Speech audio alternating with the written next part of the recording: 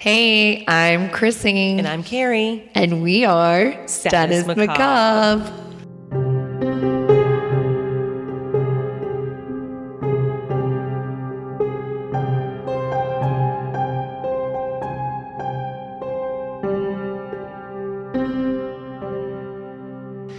How is everyone? God, your face looks evil. So we have these sound protectors over our mics, and so when we are talking into the mic, all we really can see is the eyeball of the other person. It's awesome. And creepy face just now. Your eyes were like Evil. macabre. Oh, that's who I am. Very macabre. So, how is everyone? You mean everyone being just me and you? Yeah, that's right. Yeah.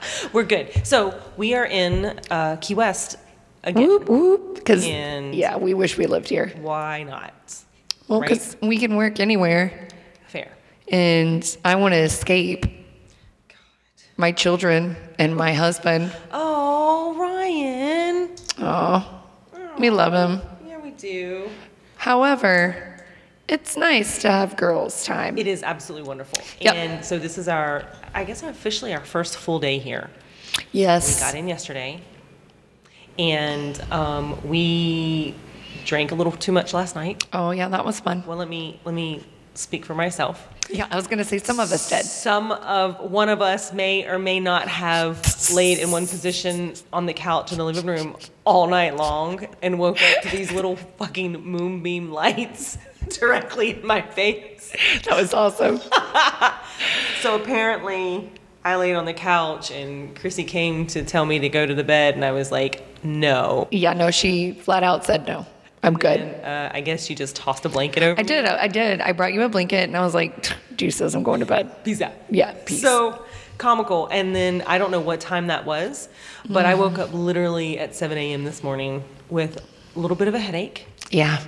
and starving. Yeah, so we ate Cuban, Oh my God. which was awesome. And then what did we do? Oh, that was Rented a bikes. bike. Yeah. Yep. I had to come back and take a meeting, and you rented a bike. I did. So And then I went on meetings, and then and she never did go get a bike. and someone took the key to the condo and went to the pool. I don't know who that was. And so somebody got locked It's out. the ghost in the Truman. It's the Truman Annex ghost. Correct. Yeah. It's the key thief ghost. Yeah. So I want to talk a little bit about We've got a lot of interesting stuff. some business. And so, yeah, before we get there, let's talk about What? our latest purchase. Yes. And I wish that you guys could see them right now, but we're going to put them on our website. We're going to put them on our Facebook, as well as Instagram and all those Twitter, all those cool things. But they are called booze bandages. And guys, I cannot tell you, these are the awesomest things on the face of the earth. And we get them every single time we are in Key West. And if you did listen to our very first podcast, you will know that one of us may be a drinker. Yeah, I don't know who that is either. So we get them every time we go out here. Yep, they're full of vitamin B stuff, and they almost like a tattoo, but They've got vitamin thiamine, and then which is B1. Yep. And so it's not like you're putting any chemicals or anything unnatural. Yeah, it's literally a vitamin, and it's like a patch. It looks like a tattoo, but yeah, you essentially just like wipe where you want to put it with rubbing alcohol, like just to clean it off. Little alcohol pad. Yep, and then you peel it off, you slap it on, and I'm gonna tell you, I've worn them even the next day, like after we've been out having some fun, and I'm gonna tell you, it's almost like a shot of just pure Vitamin B shot. Yeah, you feel so good when you put it on. So it's got our little logo on it, and We're going to put them on our website, so and bundle them, I think, to sell. And then we're going to go around around a couple places where we live, and they're going to be at a couple bars. So, but yeah, they are fantastic. And they truly work. I mean, when I think the first time I saw them, I was like, "There's no way." But the idea is, you ideally you'd put it on before you start drinking. Yep. And then you leave it on. And I think I can't remember. It's like 8 hours. It is. Or 12 hours of just vitamin B. And so here's the thing, you guys. Even if you do not drink, wouldn't be a bad purchase. And we 100% back these up. And we just picked them up today. Yep. Corey from Booze Bandage, who is just absolutely amazing. When we were trying to finalize the design for the logo, where it was going to be positioned on the bandage, poor guy. I mean, like, do you know? I'm sure he wanted to kill us. Back and forth. And Chrissy and I we're like-minded in some ways, but when you get down to the minute details, we're very different. So we were going back and forth. And anyway, so huge shout out to Corey at Booze Bandage. We think they look amazing. Yep. And they're beautiful. Cannot wait. We are going to put them on in a little bit. That's right. And then we're going to head out to a great little Italian place. So we'll put them on our website, like Chrissy said, and let us know what you guys think, please. Yep. So that's the first order of business. The second order of business is, I don't know. Well, let's explain why we are going to talk today about not Kroll, as we have posted on our website, but we're gonna. Although he's still upcoming. Yeah, he's just not today. Yeah, he's just not today. Unfortunately, it's a lot of research involved with this dude, and there's not a whole lot about him. So we are actually going to skip or push that back actually till next week, and we're going to talk about Savannah's ghosts. So as you guys know, we went to Savannah a couple of weekends ago, or no, last weekend, right? I was going to say, last weekend. And we stayed at the Old Arbor Inn. And unfortunately, it was a great inn. Don't get me wrong. It was beautiful. And the folks that worked there, Kevin, I think was his name. Yes. Anything we wanted. It's like you just turned around and there he was. They're very, very hospitable. Very. And it was really cool because they had like cheese and wine. So we walked in and I think we each got a glass of wine. Yep. Immediately. As soon as we walked in and immediately. And I think I had a drink in my hand when I walked in. Yep. They were super, very hospitable and just like really nice. The hotel was fantastic. But, we requested to stay in room 205. And honestly, we were hoping for, it was a beautiful room, not complaining about it. Overlooked River Street. It was super cool. But unfortunately, we were disappointed in the ghost arena. There was not any paranormal activity. I did get a picture of an orb in the middle of the night because I woke up and I was laying in bed and I was like, ooh, let me just take some pictures. So I did get an orb, but we were hoping to see the ghost of Hank. Yeah. And we were told that when we checked in that the hotel room would be as haunted as we wanted it to be, which did not sound very promising. And it was like wind immediately went out of my sail. Yeah. I was really upset, but it was a really, really nice hotel. But we hoped Hank would like crawl in the bed with one of us because apparently that's what he does. But that's totally not what happened. So I do recommend staying there if you guys go to Savannah. Definitely check out the Old Arbor Inn. It's a very, very nice hotel. It's in a great location. Yep. Perfect location versus the place that we stayed the last time we went. Oh, yeah. Which was a little further. It was the Aloft. The Aloft, but it's which is fine. Like, it's a great hotel, but it was just further away from, like, we were right down in the, in River Street. It was on River Street. Was that where we were? Yeah, we were on River Street. It was fantastic. Wonderful places to eat. So, yeah. So just for those of you who don't know a lot about Savannah, Savannah is a town known for many, many things.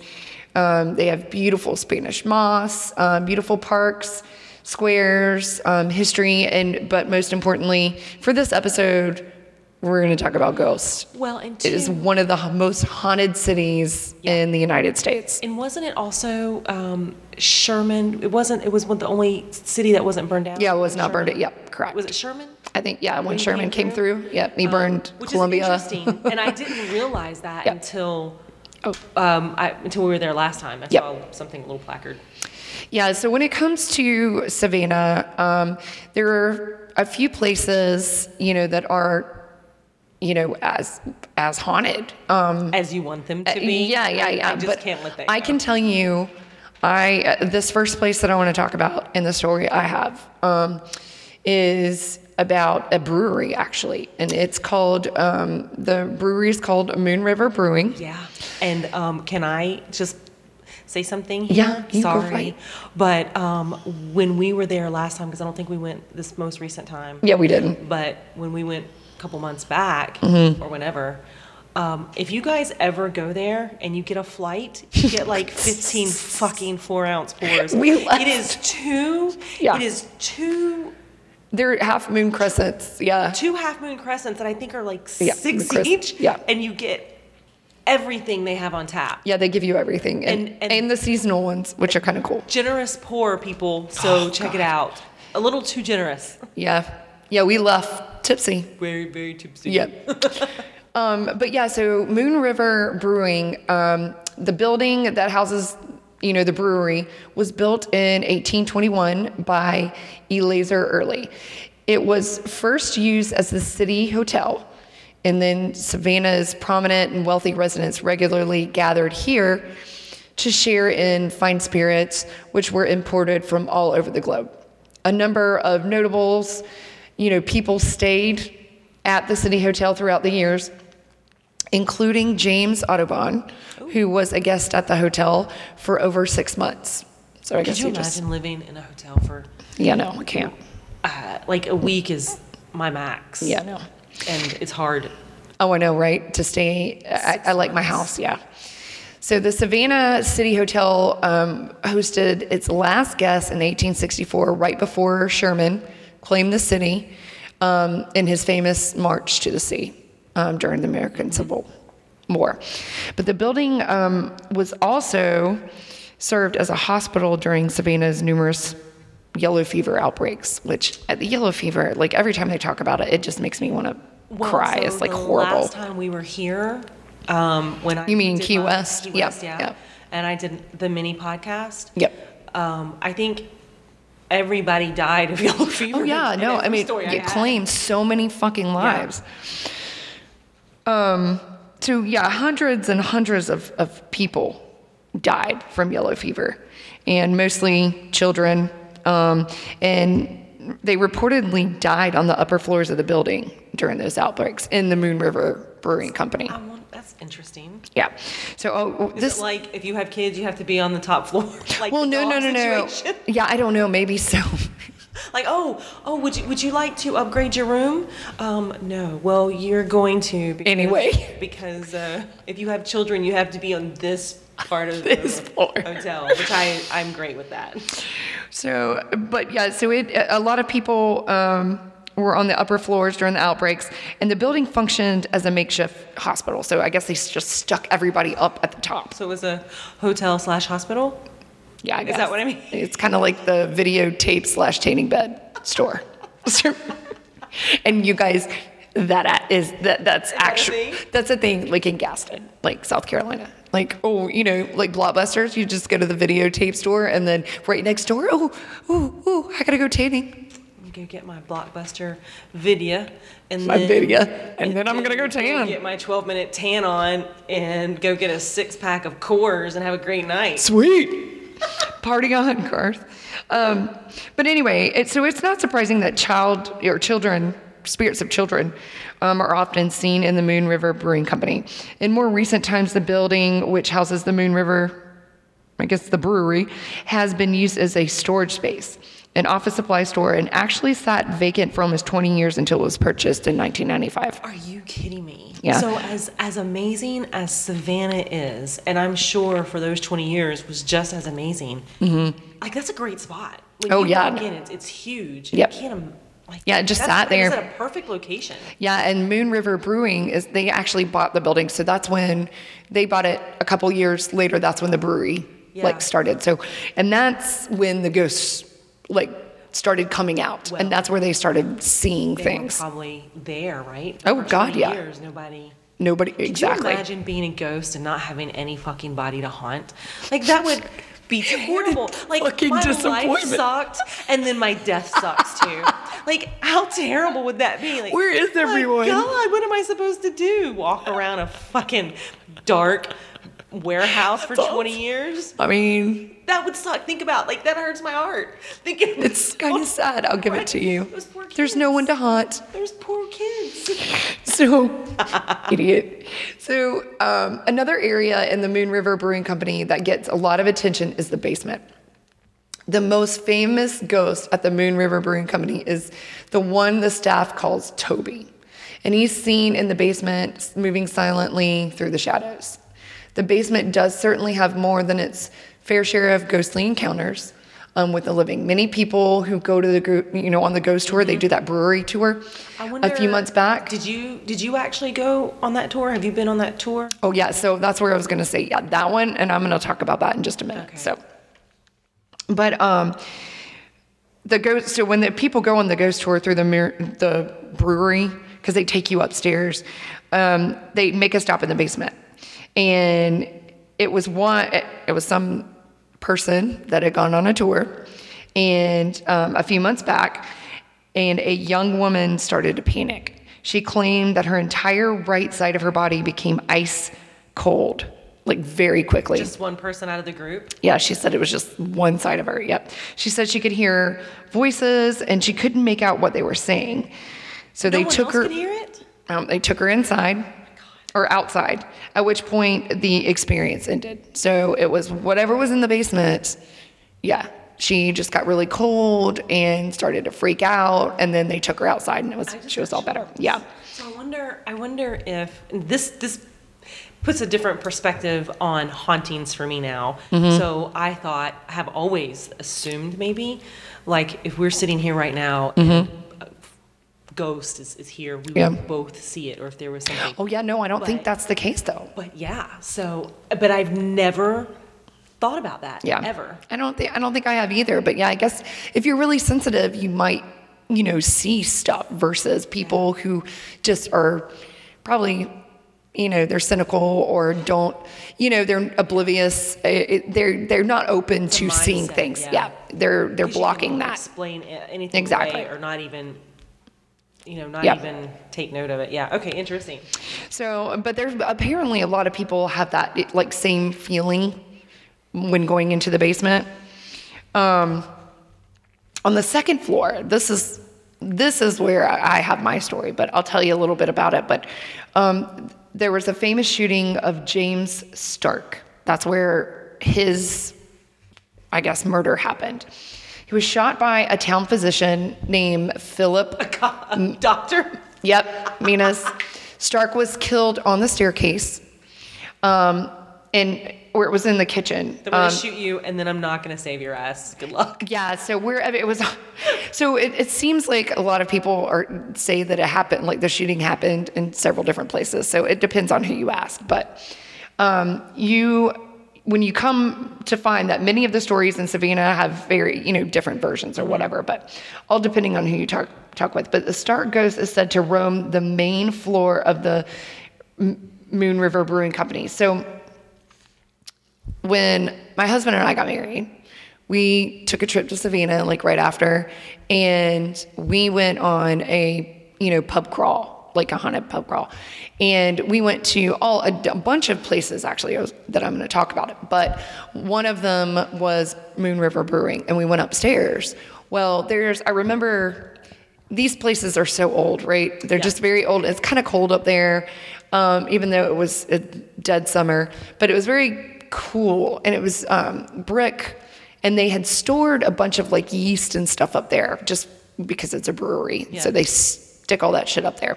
Well, when we were up there, I had taken my iPhone and, I'm snapping, looking for orbs and shit. And I shit you not. And I wasn't the only one. It goes back to your thing. There was this other chick she was from Ohio or something, and we got to talking, but we had our video camera and we were just kind of recording. There was a fucking orb. I shit you not. And we both got it on camera and it was like bouncing around and it was just all around that freaking fireplace because there was a fireplace on the end of the wall. And I had the video for the longest time and I don't know where the hell it is. It may be on my iCloud. I don't know. But I kid you not. We just sat and watched it for like 5 minutes straight, and it was bouncing everywhere. So you could see it? Yes, only on the video. Yeah. We could only see it on the video because, like we looked down, you couldn't see it. But she caught the same fucking orb with the same movement. So I knew it wasn't just like a light on your exactly lens because she had the same thing. Yeah, we were both like, holy shit. Yeah, I got chills just thinking about it. It is the craziest. It is the most fascinating thing I've ever seen in my life. Yeah. So, but anyway, that's why I say the second floor of Moon River Brewery is absolutely haunted. I don't know if it's James Stark. I don't know if it's some child. I don't fucking know, but I'm going to tell you it is fucking haunted. Yeah. So, but there's a couple of eyewitness accounts. So, this one person says that there were 2 events at Moon River, which only can be explained by ghosts, at the brewery, and they were messing with people. Last summer, this person was on a date with a lovely young lady. Mm-hmm. They went to the Moon River for dining because they also serve food, which isn't bad, by the way. During the course of the dinner, she excused herself to the restroom. The minutes tick by as this guy's sitting here waiting for her to, show back up. Maybe she fell in. I don't know, but maybe she ditched him. So it was 10 minutes later. Oh God. Yeah, it was 10 minutes later. She came back to the table, tears streaming down her face. And, he said, what the hell's wrong with you? Is everything okay? She took a deep breath and composed herself and proceeded to tell the guy, her date, that she was in one of the stalls and she tried to exit the stall and the door wouldn't open. So, of course, I'd be freaking the hell out. And she started to panic, but she didn't want to cause a scene. So she's trying to push the door with all her weight and she can't get out. So after trying for another minute, she desperately called out, "Let me out of the stall." So she's screaming, "Yeah, let me out." She gave the door another push and it came right open. She went outside to try and calm herself before coming back to the table. She didn't know that the guy was uber interested in, the paranormal and ghost and whatnot. Yeah. So a minute later, the waitress comes over to their table to refill their drinks. She noticed that the girl was a mess and asked if everything was okay. And so the girl looks at the waitress and says, "You won't believe me if I told you, but something just happened to me in the restroom. I think a ghost was messing with me." She told the waitress the whole story, just to have the waitress reply, "Yeah, you're not the first one to have that happen to them." Oh, wow. The ghosts like to hang out in the women's restroom for some reason. I don't think that made the girl or anybody feel any better, because it's what, I'm going to the bathroom. Is this person seeing me pee? Yeah. I think I'd hold it. So, and then for a while. Right. So there was another time the same person, this guy has witnessed a couple things. He was sitting at a dining room table having dinner with his friend. All of a sudden, this chick he's with jumps and her face turns completely white. Almost instantly, the blood drained from her skin. The guy asked her what was wrong, and she told him, "Something has grabbed my leg twice. The first time I thought it was you, but this time both of your hands are where I can see them." So she's something grabbed her leg. She said it felt like someone had gripped her thigh and squeezed. She could feel a hand squeezing her leg. Well, then she refused to ever go back. So this guy was my friend is not ever coming back to this brewery. Yeah. I'm going to tell you, it's why not me? I know. Well, because we want it to happen so bad. That's So, and then on the upper floors, like I said, there was, besides the James Stark incident, there's an infamous lady in white where, I don't know why everybody's dressed in white. Say, there's a lady in white everywhere. I know, right? Well, maybe because it's, she's a ghost, so it looks white. It could be purple. I don't know. But anyway. So, but in color? Yeah. People. Question, do we see them in the clothes they're buried in? Oh, could be. And do you think that people who've been cremated can have ghosts? Why wouldn't they? I don't know. I mean, your spirit goes somewhere. Whether it's, things like, I'm gonna have to Google that. I don't know. Things we'll do later on. Yeah, right. Okay. Well, people report parking lot board. Right, our parking lot board. Well, people report being pushed down the stairs, construction crews being chased out by unforeseen forces, and all this whole crew. Yeah, this is what happens on the upper floor. Like I said, I told you the upper floor is absolutely 100% haunted. I can tell you, my husband Ryan can tell you, and he had witnessed that orb. He watched it. Yeah. Because he was like, that's fucking freaky. Yeah. It was very freaky. And he's not one to believe in that kind of shit. I was going to say, he didn't seem like he's never told me, but just I wouldn't peg him for a believer. Yeah, no. Really. So now the fourth floor of Moon River Brewing seems to harbor a dark energy. It is known that many yellow fever outbreaks in Savannah, that were in that building, including the top floor because of the hospital. But there were many, many, many, many deaths. And they just because of yellow fever. So imagine how many fucking souls are just stuck there. Yeah. And so they say that the I guess the top up floor is the most haunted. Which I didn't go to that one. I mean, next time I get into an elevator, I'm gonna look for the uppity up top floor button, so I can. Can I please go to the uppity up top floor? Thank you. Yeah. Thank you. So yeah, that's it's. I'm telling you, if you guys ever go to Savannah, definitely check out Moon River. Even if you don't like beer, definitely check out their food, and go on a ghost tour. A lot of them take you to Moon River Brewing. Yeah. So, all right, so that's Moon River. The next, I mean, I've been there twice. Both times were when you and I were there. Yep. And I didn't know, I think, until the last time that it was haunted. Yeah, it's super. Yeah, it's very creepy place. But all right, so this next place is my favorite. There's so many rumors and so many ghost stories surrounding this house, and every time I got chills because every time you walk by it, it just gives me the fucking creeps. Yeah. So this is 432 Abercorn Street. Abercorn, excuse me. I said Abercorn. I think I don't know how to talk. When I did the little trolley tour, this isn't a ghost tour, the first time. Oh yeah, when I was in bed hungover. Yeah. When I did that, I think it just pointed that house out. Yes. Because it went all through all the squares. I think it made it a point to say something about that house. Yeah, so for generations, people have talked about this one house in Savannah. More than any other, with horrifying tales of the past owner, which is a guy named Benjamin Wilson. And he's becoming more and more grim with every decade that passes because, it's kind of like the game of telephone. It just, as the years go by, they just add shit and add shit. Yeah. But the house is known not by the name, like the Winchester Mystery House or anything like that. It is just known as simply 432 Abercorn Street. Yeah. And so this house is a place of endless rumors that draw tourists from around the country. And I mean, I'm talking about Alice, no more Mr. Nice Guy Cooper, that dude. Alice Cooper is obsessed with this house.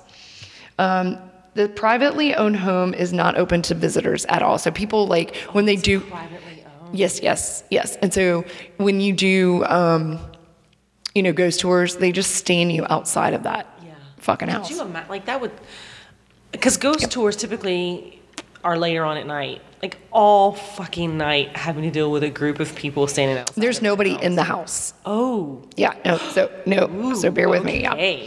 So unlike most of the ghost tours in Savannah, there's a whole lot of rumors, like I said, and it depends on which ghost tour you're going on. They'll tell you the different rumors. Yeah. Now, I cannot say whether or not the rumors are true, but rumors start somewhere.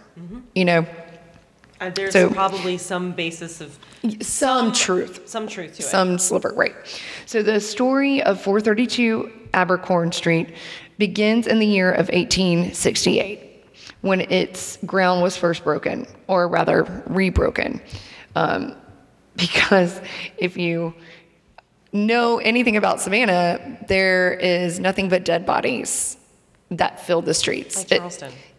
Yes, but it was like where that house sits was a slave cemetery. Oh my gosh. Yeah. So that's probably not a good place to put a house. I'm just saying. Yeah. But in the city like Savannah, the situation was seemingly unavoidable, as many of its structures were built on the forgotten graveyards of the Native Americans and then enslaved Africans. Wow. Yeah. This has led, many people to believe that Savannah is a cursed city just because people bury, houses sit on top of fucking graveyards. And they're haunted. All the houses are haunted. They're cursed, whatever. And then you have the yellow fever again, and the, other just horrible diseases that cause people to just die, and then they bury them, and then they put houses on top of it. It's crazy. But countless of people in Savannah have perished at the hands of what they say is just cursed land. Whether that's, like I said, yellow fever or some kind of disease or cemetery that you decided to build a home on. Exactly. It's just What was that movie that's on the tip of my tongue where they built she goes into the TV, the little blonde-headed girl. Oh, Poltergeist. That's yeah, there's lots of poltergeists there. Yeah. Oh, yeah. So the area around 432 Abercorn is known as Calhoun Square. So as you know, Calhoun Square? Yes. So as you know, in Savannah, it was a planned city, and there's a square every several blocks. So and this particular house sits at Calhoun Square. And it's 432 Abercorn. Yep. Right? Yep. And it is actually in Calhoun Square is one of the most haunted squares. And partly because of this house, right? Yeah. And where the slaves were buried.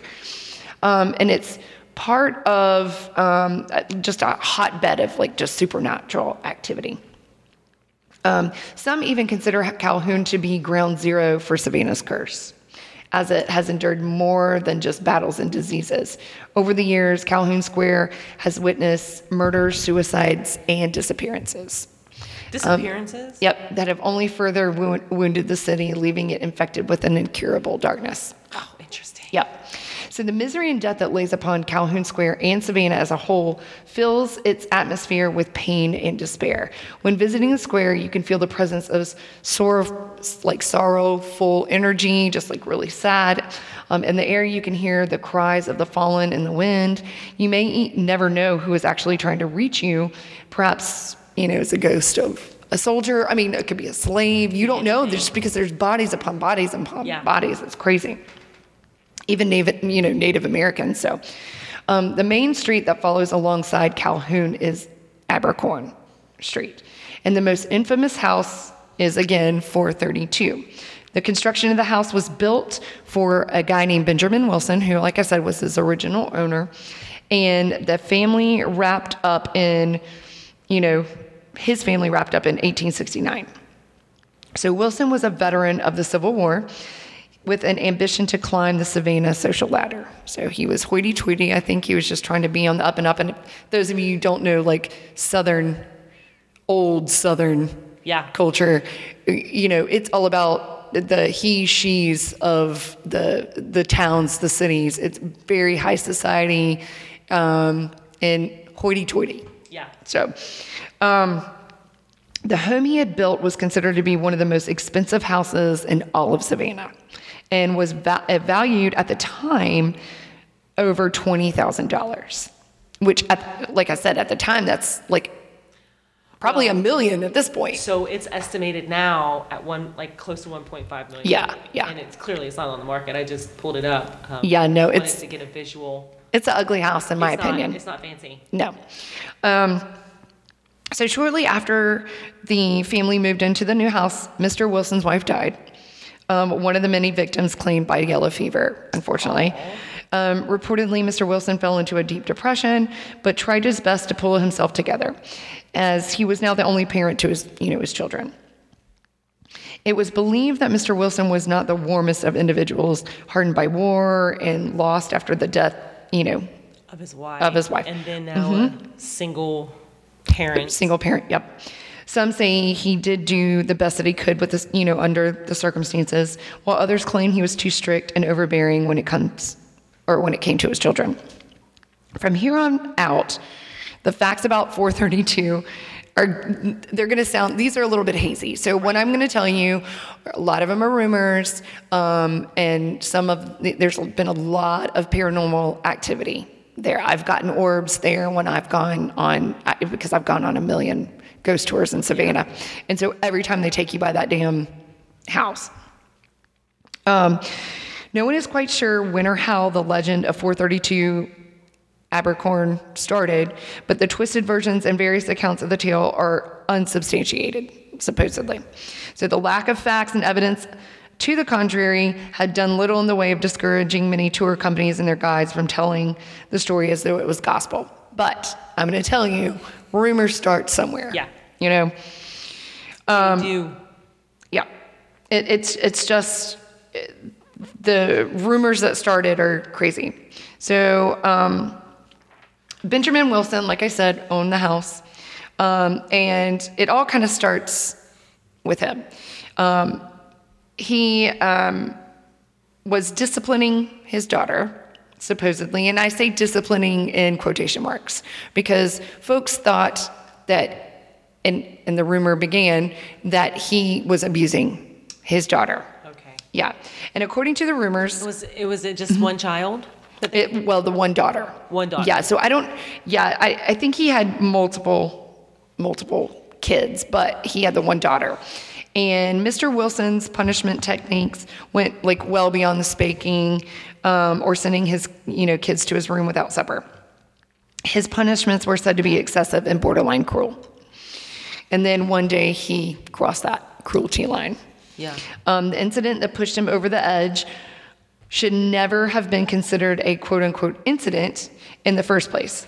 It was the post-Civil War era when racial tension and hatred was, still threatening to completely destroy the United States.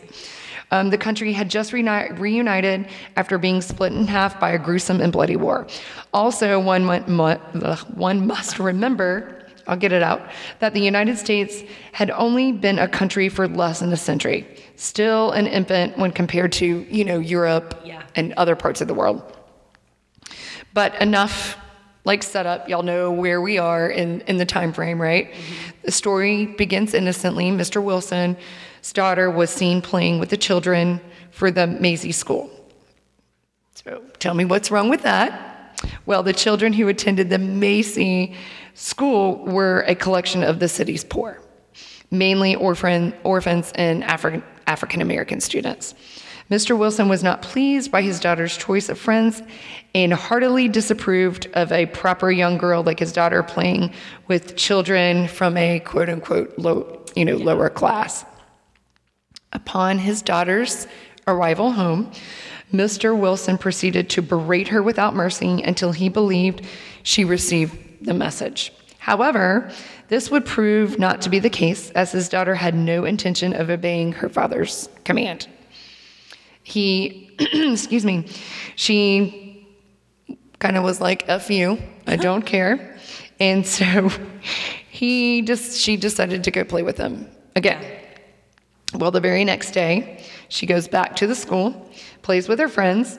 It did not take long for Mr. Wilson to learn that his daughter had not heeded his warning. She needed to be taught a lesson, he thought. A lesson that she would not soon forget. A lesson that would forever end her defiance. So little did he know how literal of a lesson it was going to become. So the punishment was that she was grounded to her room, isolated from everyone, like solitary confinement. But this wasn't just a simple case of like locking her away in her room. Mr. Wilson's eyes, that wasn't extreme enough. So he took a chair and he placed it in front of her bedroom window, a window that overlooked the area outside the Macy's school where the students would, gather around and play. Then he dragged his daughter to the chair where she, like, desperately kicking, screaming for help. Outside of the house? No, inside? like in her room. Okay. And he sat it right there in front of the window. Because the window, if you look at the house, there's a window and it looked right over the square, like where the school and stuff was. Well, no one could obviously come up and help her because she's in a room. And she's sitting in this chair. She is basically, in this chair. He forced his daughter to take a seat, and then he ties her wrists and binds her ankles to the arms and legs of the chair. So she is like literally fucking stuck, like if you were in an electric chair. How old was she, do you think? So she was pretty little, I think 10, 8, 9, 10. So she was tiny. Well, I say tiny, but she was just a little girl. Yeah. So there she was left to look out the window down to the children playing from the Macy's school. And as they played without her, she just sat and watched. One day of the torturous punishment was not enough. Mr. Wilson left his daughter tied to the chair for days, ignoring her pleas and cries, to be untied. To make matters all the worse, the conditions she was subjected were unbearable. Savannah... So he didn't untie her, so any sort of bio breaks were taken right there. Oh, gosh. And then also note, this was in the summer. And I don't know, I know it gets hot everywhere. Everybody complains about where they live. But I'm going to tell you, where we live and in Savannah, Charleston, those low country places, when it is fucking hot, I mean it is fucking hot. And the humidity, it's like you're breathing water, hot air. But it's I tell people when I try to explain it to people from the north, I say it's like your lungs stick together. It is. It's horrible. It is. And I lived in Charleston. So Savannah is hotter. Yeah, I think it's and then if it rains, like just even a little bit, it is like you're in a fucking steam bath. Yeah. You were in a sauna. It is horrific. We talked about the Savannah hair in one episode. So yeah, that was legit. It's pretty bad. So because she's in this room, it is probably, 100+ degrees. She is sitting in front of this window. That I'm assuming is closed? Yep. I don't know. That I don't know. But she was left in that room to roast. Like, essentially cook day in and day out. And here in the South, and I'm sure they probably do something like this in the North for the winter, but there are places you can call if you don't have an AC. Because people legit die. Oh yeah. Oh, elderly essentially, right? I know Absolutely. It's mainly homeless. The elderly, but they get so hot they die. Absolutely. So. Well, some have said that she was in prison for several days, but as the end of the week, I can't talk for some fucking reason. I have not had anything to drink today. That's it. That's the problem. I know, right? I'll fix that in short order here, just a little bit. Damn it. Yeah, but she no longer had any fight in her. I mean, she's just sitting there. She's probably emaciated, right? She was unable to hold on and died from heat exhaustion. Oh, dear God. Her father didn't even bother to check on her until the following day. When he finally entered her room, he noticed that she was unconscious and called out for her. Needless to say, she did not respond. Mr. Wilson's, futilely, he's rushing to her side, probably feeling like shit. What an asshole. Untying her, Once freeing her lifeless body fell, and she was in, probably rigor mortis at that point. But it wasn't until that very moment he realized just how wrong he was. I feel like really it it took you that long for you to figure out you shouldn't stick your kid in front of a fucking open or window and let her roast, but whatever. And shit and piss on herself for days. Days, yep. Yep. And then God knows, like what sort of insects that. Oh, I've no doubt. It's probably gross. Well, in the days to follow, no charges were filed against Mr. Wilson as he was viewed as an important man in Savannah. Like I said, Southern culture. Hoity-toity. It is. If you had a name and you were high society, it's like being a celebrity and not much that could touch you. Thus, his crime was swept under the rug by police and went unreported in the newspapers. However, one person could not let this go, Mr. Wilson himself. He was so distraught over what he had done. He had done awful things during the war, and he knew he wasn't, the most honorable man, but never believed he would be capable of such an evil act. Killing his own child. Yep. There was one other who was unable to let him off the hook. That was the departed soul of his daughter. He had left to die. His daughter's spirit never crossed over to the other side, instead opting to stay in the house in which she had perished. She contentiously showed herself in apparition form to her father with the intention of serving as a constant reminder of what he had done. Good. But her afterlife plans were shortly put to a stop, as the sight of her drove her father into further madness more quickly than she had anticipated. Only a week of haunting her father, he'd had enough. Mr. Wilson went up to his daughter's room, his Lamat revolver gripped tight in one hand. When he entered the room, he saw it like the chair still facing the window. He walked over to the chair, took a seat, and there he sat as he looked out at the window, viewing the last sights of his, what his daughter saw. Yeah. He began to weep for the first time since childhood, and with the knowledge that he was undeserving to live. He raised the revolver to his temple, pulled the trigger, taking his own life in the same spot he'd ended his daughter's. And that was too good of a death for him. Oh, most definitely. And the torture that he went through that's just bullshit. Yep. So. Not enough torture. Yep. Well, So, I'm telling you, it's.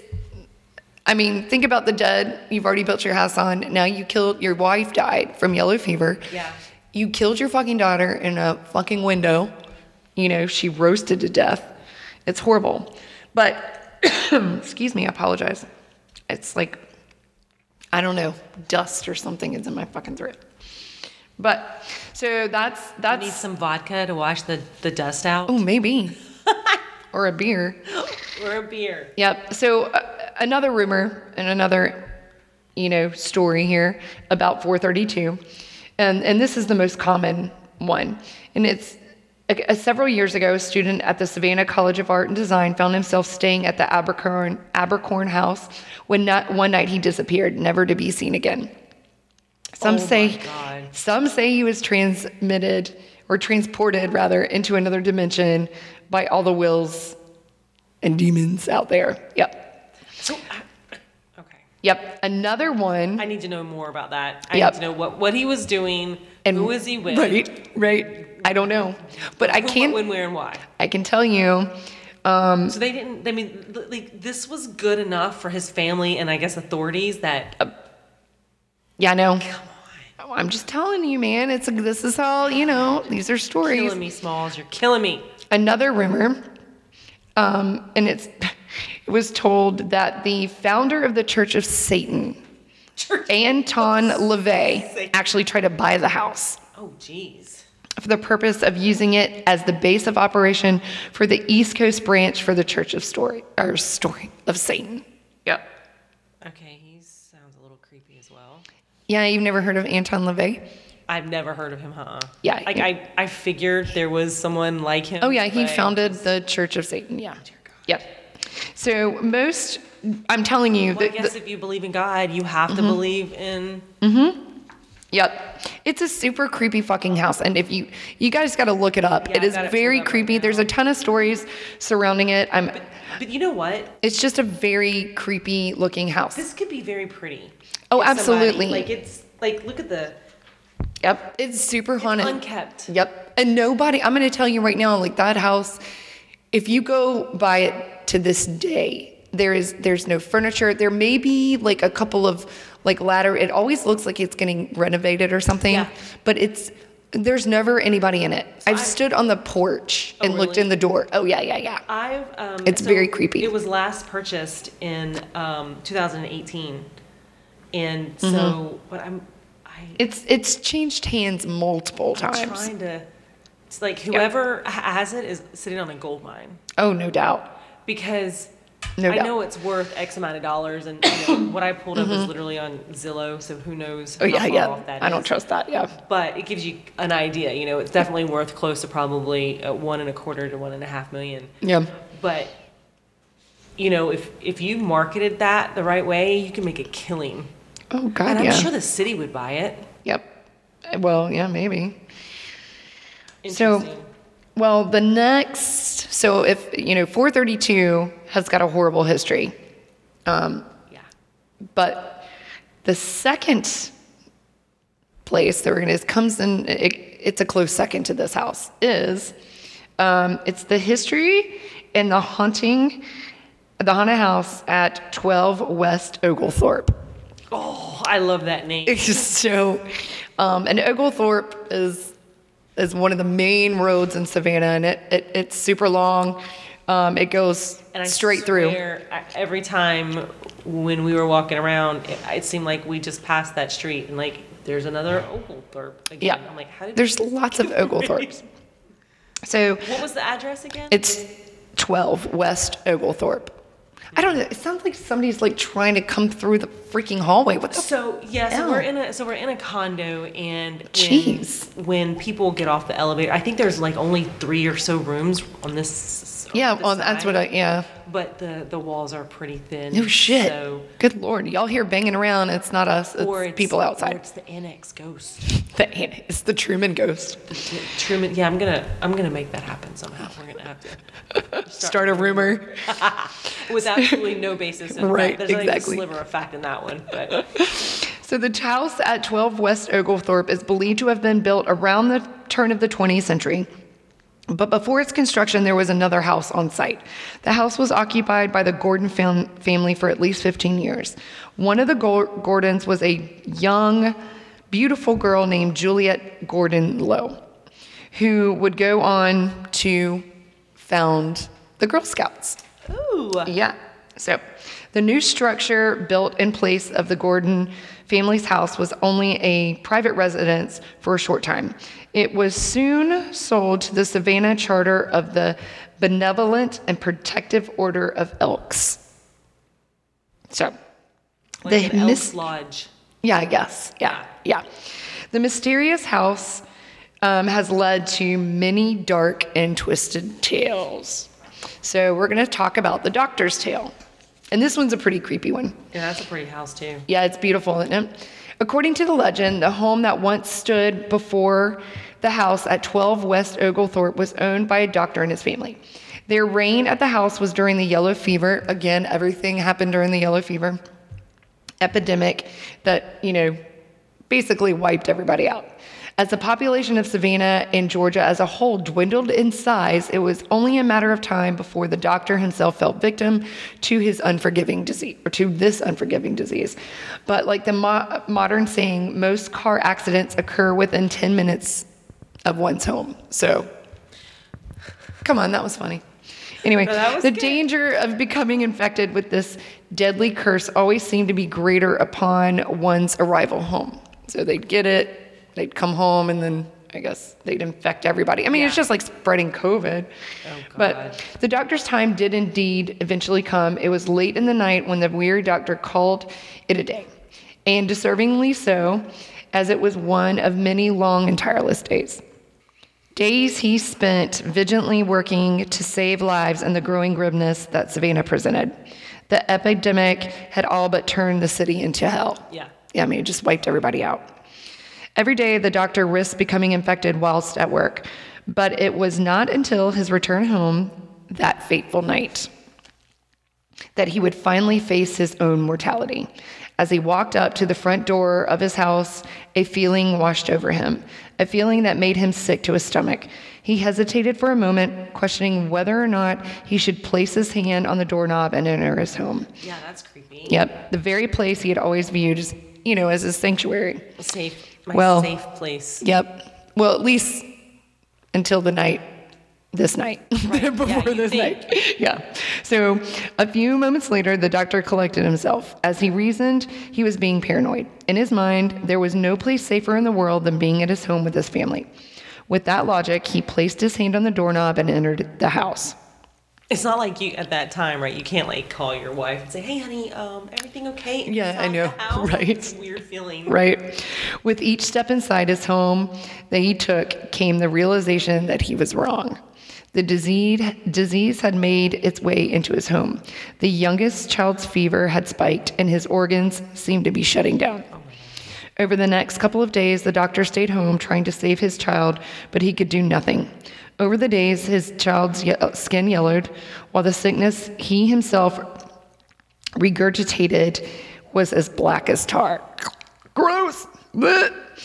It was not long after that the child fell into a coma, later passing that night. So the doctor could, I think it took you in a matter of days. Yeah. The doctor could not believe that for all of his years training and practicing medicine, he could not save his own child. Now, how gut-wrenching would that be? Oh, I don't know. I can't imagine. Unfortunately, as tragic as the child's death was, it was not the end. One by one, the fever took hold of each member of the doctor's family, ravaging each of the poor souls in the same horrifying manner. And with each time the sickness passed on to the other member, another member of the family, the doctor fought to save yet another treasured life, trying to save one, just one, but he couldn't. So all of his kids? Everybody died. I guess his wife. Yep. Any sense of reality that the doctor had left was lost when the final member of his family passed from the fever. The horror he had witnessed twisted his mind. He could not reconcile the role he'd caused in the deaths of his family members. He came to think of himself as a mass murderer. He had infected his family. Why did I keep them here? Why didn't I take them away from Savannah? He asked himself these questions over and over again. Eventually, he came to believe that he was being punished for the act of vanity. Before his immense loss, he believed that he and he alone could save the people of Savannah from yellow fever. And now, reflecting upon his loss, he began to think that it was in his, all in vain, that directly put his family in harm's way. With each person that passed, there was nothing left for him, and he began wishing that he himself would become infected. But as the weeks passed, his fever never spiked, and he has no idea why. Yep. Take me, he would beg God. The doctor wanted not to just die, but to suffer in the way that his family did. Actually, more so. He wanted to be punished. Punished at first for not keeping his family safe, and then for not being able to cure them of the fever. But ultimately, he wanted to be punished for surviving. Yeah, survivor's guilt. Yep. So after days of unanswered prayers, he didn't get, sicker with yellow fever. He watched all of his entire family die and hoping he would go, and now he's... So he's decided he's going to take his own life.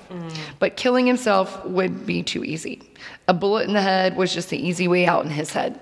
So then he decided that he was going to go into the room of his youngest child, the first to succumb to the disease.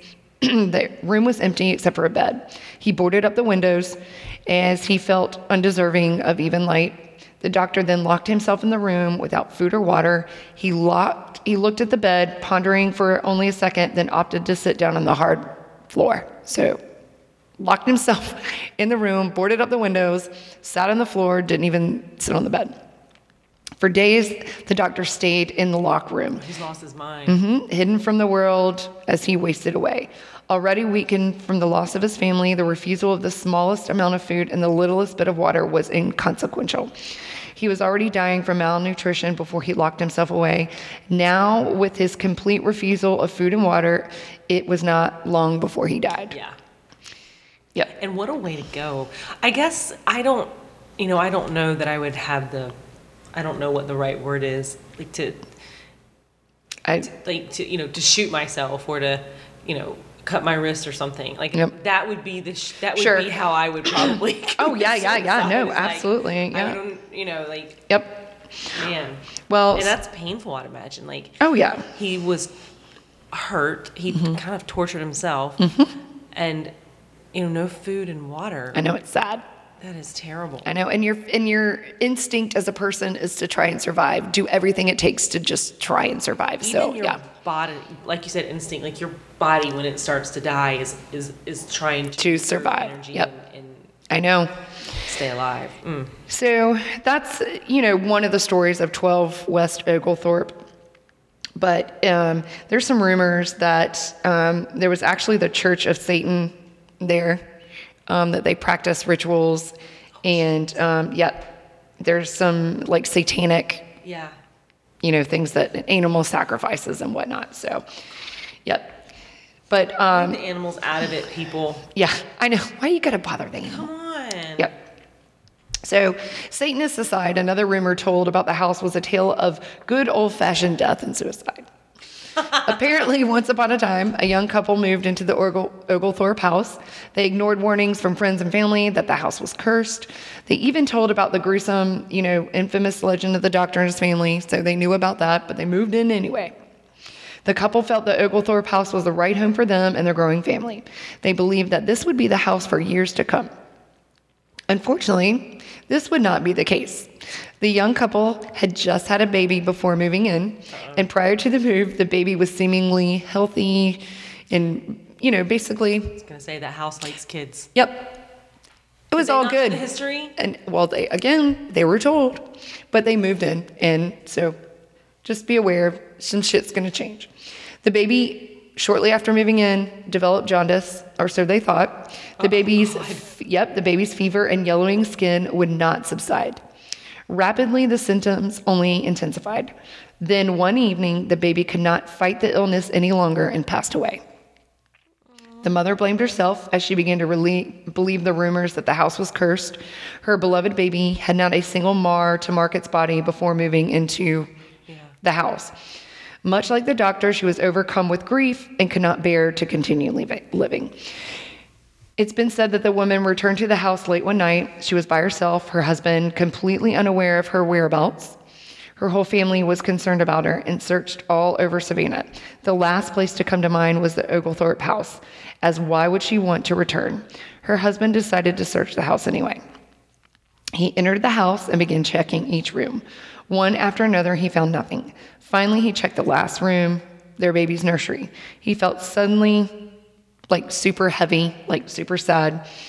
But as the pace of his footsteps slowed, his heartbeat rapidly increased. When he finally got to the room and opened the door, he saw what he had feared.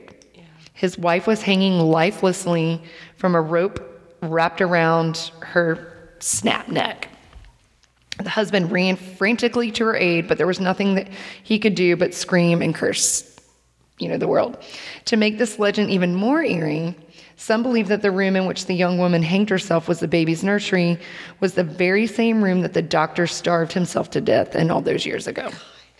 Yep. Okay, so, I've always thought, to buy a house where people die, that would be cool. I don't know that I would consider that anymore. I don't know. I would definitely want to go in it. And yeah, but I don't like living there. Yep. I don't know. They say that there's a lot of people who walk by the house feel very heaviness. They're super sad.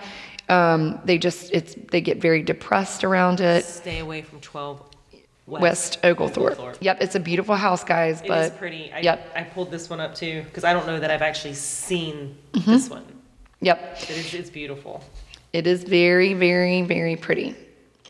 All right. So the last story I want to talk about, well, we'll see how much time. There's actually two stories, but this one's kind of creepy. This is the story of Renee Rondelier. Over the years, this is in Colonial Park Cemetery. And this is where you and I went, and yeah, we had a moment. It was pretty funny. A great moment. It was hilarious. But anyway, we won't bore you with that. But the Colonial Park Cemetery is super creepy in itself. I mean, there are graves everywhere in Savannah, and you're walking on dead bodies everywhere. But that cemetery, people that they did find, bodies up when they were digging the city to, make the city, they just moved the headstones into that fucking cemetery. Their bodies aren't even actually there. So, if I remember correctly, along the back brick wall, there was just random headstones exactly leaned against the. That is correct. Just leaning against the brick. Yep. Because God only knows where their fucking bodies are, but their headstones are in the Colonial Park Cemetery. So the most famous ghost story to come out of the cemetery is the haunting of Renee Rondelier. Renee's ghost is reported seen walking through the cemetery or hanging from the quote-unquote hanging tree, which is towards the back of the park. Yeah. Well, I say park, but the cemetery, right? And so in real life, Renee was a very, very large person. Standing almost 7 feet tall. Like, this kid was a giant. Yep. It was said that one night Renee was caught. Yeah, Renee was a dude. Mm-hmm. Yep. He was not long. One night Renee was caught not long after murdering 2 young girls inside of the cemetery. Oh, wow. A mob was organized to find and lynch Renee. After Renee was hung in the nearby square, residents started to report a large shadowy figure walking the grounds of Colonial Park, which was Renee's favorite place to play. Yeah. So rumor has it, though, that he didn't actually commit the murders. And yeah, they just blamed him on Renee because Renee was just an odd looking dude, and he was like 7 feet tall, and he was young. Out. Exactly. He's like 13, 14, whatever. And he was a young kid. Yes, he was a young kid. And these 2 girls, end up missing. They're murdered. And so the town blamed it on Renee. So then this lynch mob comes out, beats the shit out of him, and then they hang him from the quote-unquote hanging tree, which is, I don't know if you remember, but it was a giant tree. Yeah. And it was in the back, right? It's in the back of the cemetery, and that's where they hung him. So yeah, supposedly he haunts, and you can see him hanging from the tree on certain nights. And I'm sorry, but that graveyard creeps me out because it is so creepy. It's actually, it's a nice look. They keep it very well manicured. Oh yeah. It's very, mm-hmm. They close the gates too, so you can't go in after a certain time. Like the graves in some of the cemeteries in Charleston are just, and I love the Charleston cemeteries, especially downtown, like on the outskirts of downtown. Yep. They're not very well maintained. That one, I remember thinking, this is like a really nice, very well groomed cemetery. Oh yeah.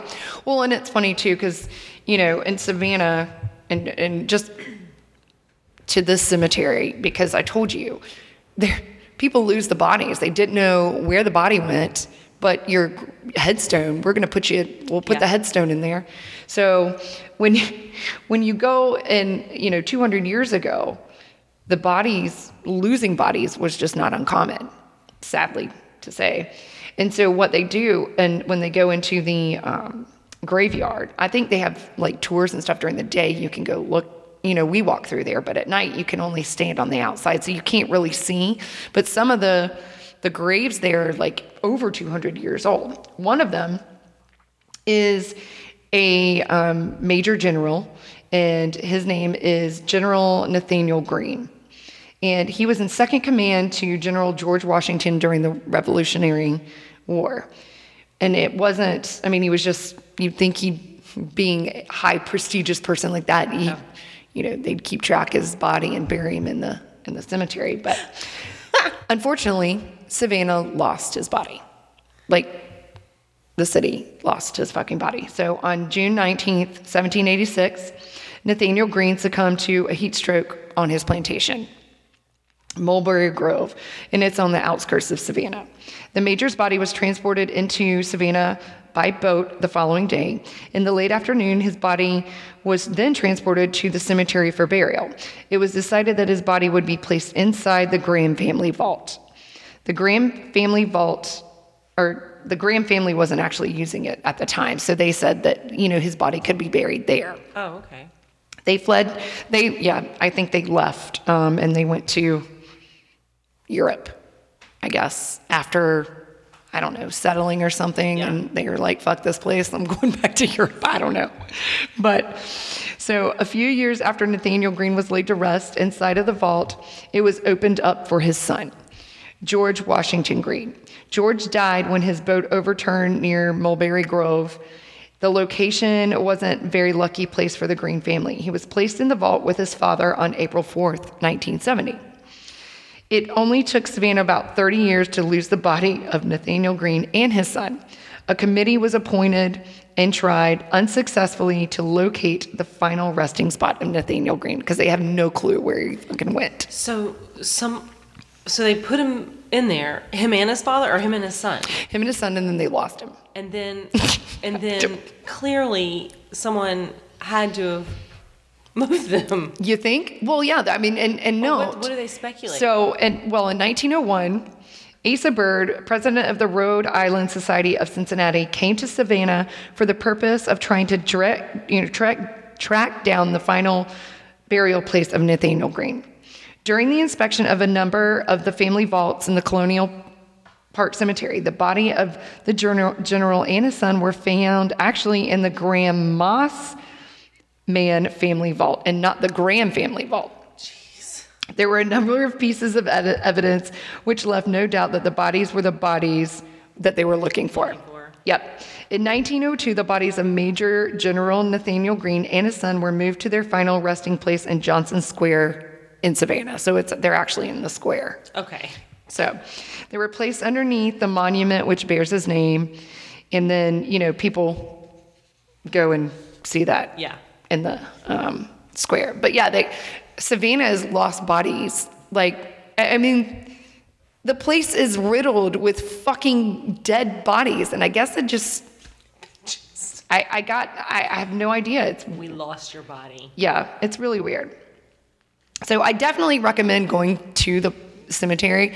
It's a super cool fucking cemetery. And there's just tons of graves, and so many of them you can't even read because they're so old. And like Carrie said, they're all along the fence. They're not actually, headstones in, and then there's a body. No, they're just like fucking on the fence. Yeah. They're put on the fence. Just leaning against, you lean a board against a wall. Oh, it's awful. Yeah, there's so many dead bodies, and nobody knows where the fuck they are. So definitely recommend going to the cemetery if you're going to go to Savannah. Okay. So this last story is probably one of my favorite ghost stories in Savannah. And it takes place at 1790 Inn on President Street in the Historic District. And it's actually at a part of a pub crawl. And years ago, I stayed there. And it's a haunted hotel. It's supposed to be one of the most haunted hotels in Savannah. But it's it's 3 buildings in total. The first 2 parts of the building were constructed in the years between 1821 and 1823. A third part, which is the eastern part of the building, was built in 1888. And it doesn't matter which part you find yourself in, you're likely to run into a ghost. Yeah. So this particular story is about the ghost of Anne. Anne. And she is the most well-known ghost there. And she has been seen on the top floor of the inn, and more specifically in room 204. Now, I didn't get to stay in room 204 because I shit you not, if you people go to 1790 and try to book a room in room 204, it is booked out for fucking ever. Oh, wow. Ever. Yeah, so I actually stayed in room 205 205, 203. I can't remember. This was a long, long, long time ago. So, but the well, she supposedly haunts that room specifically.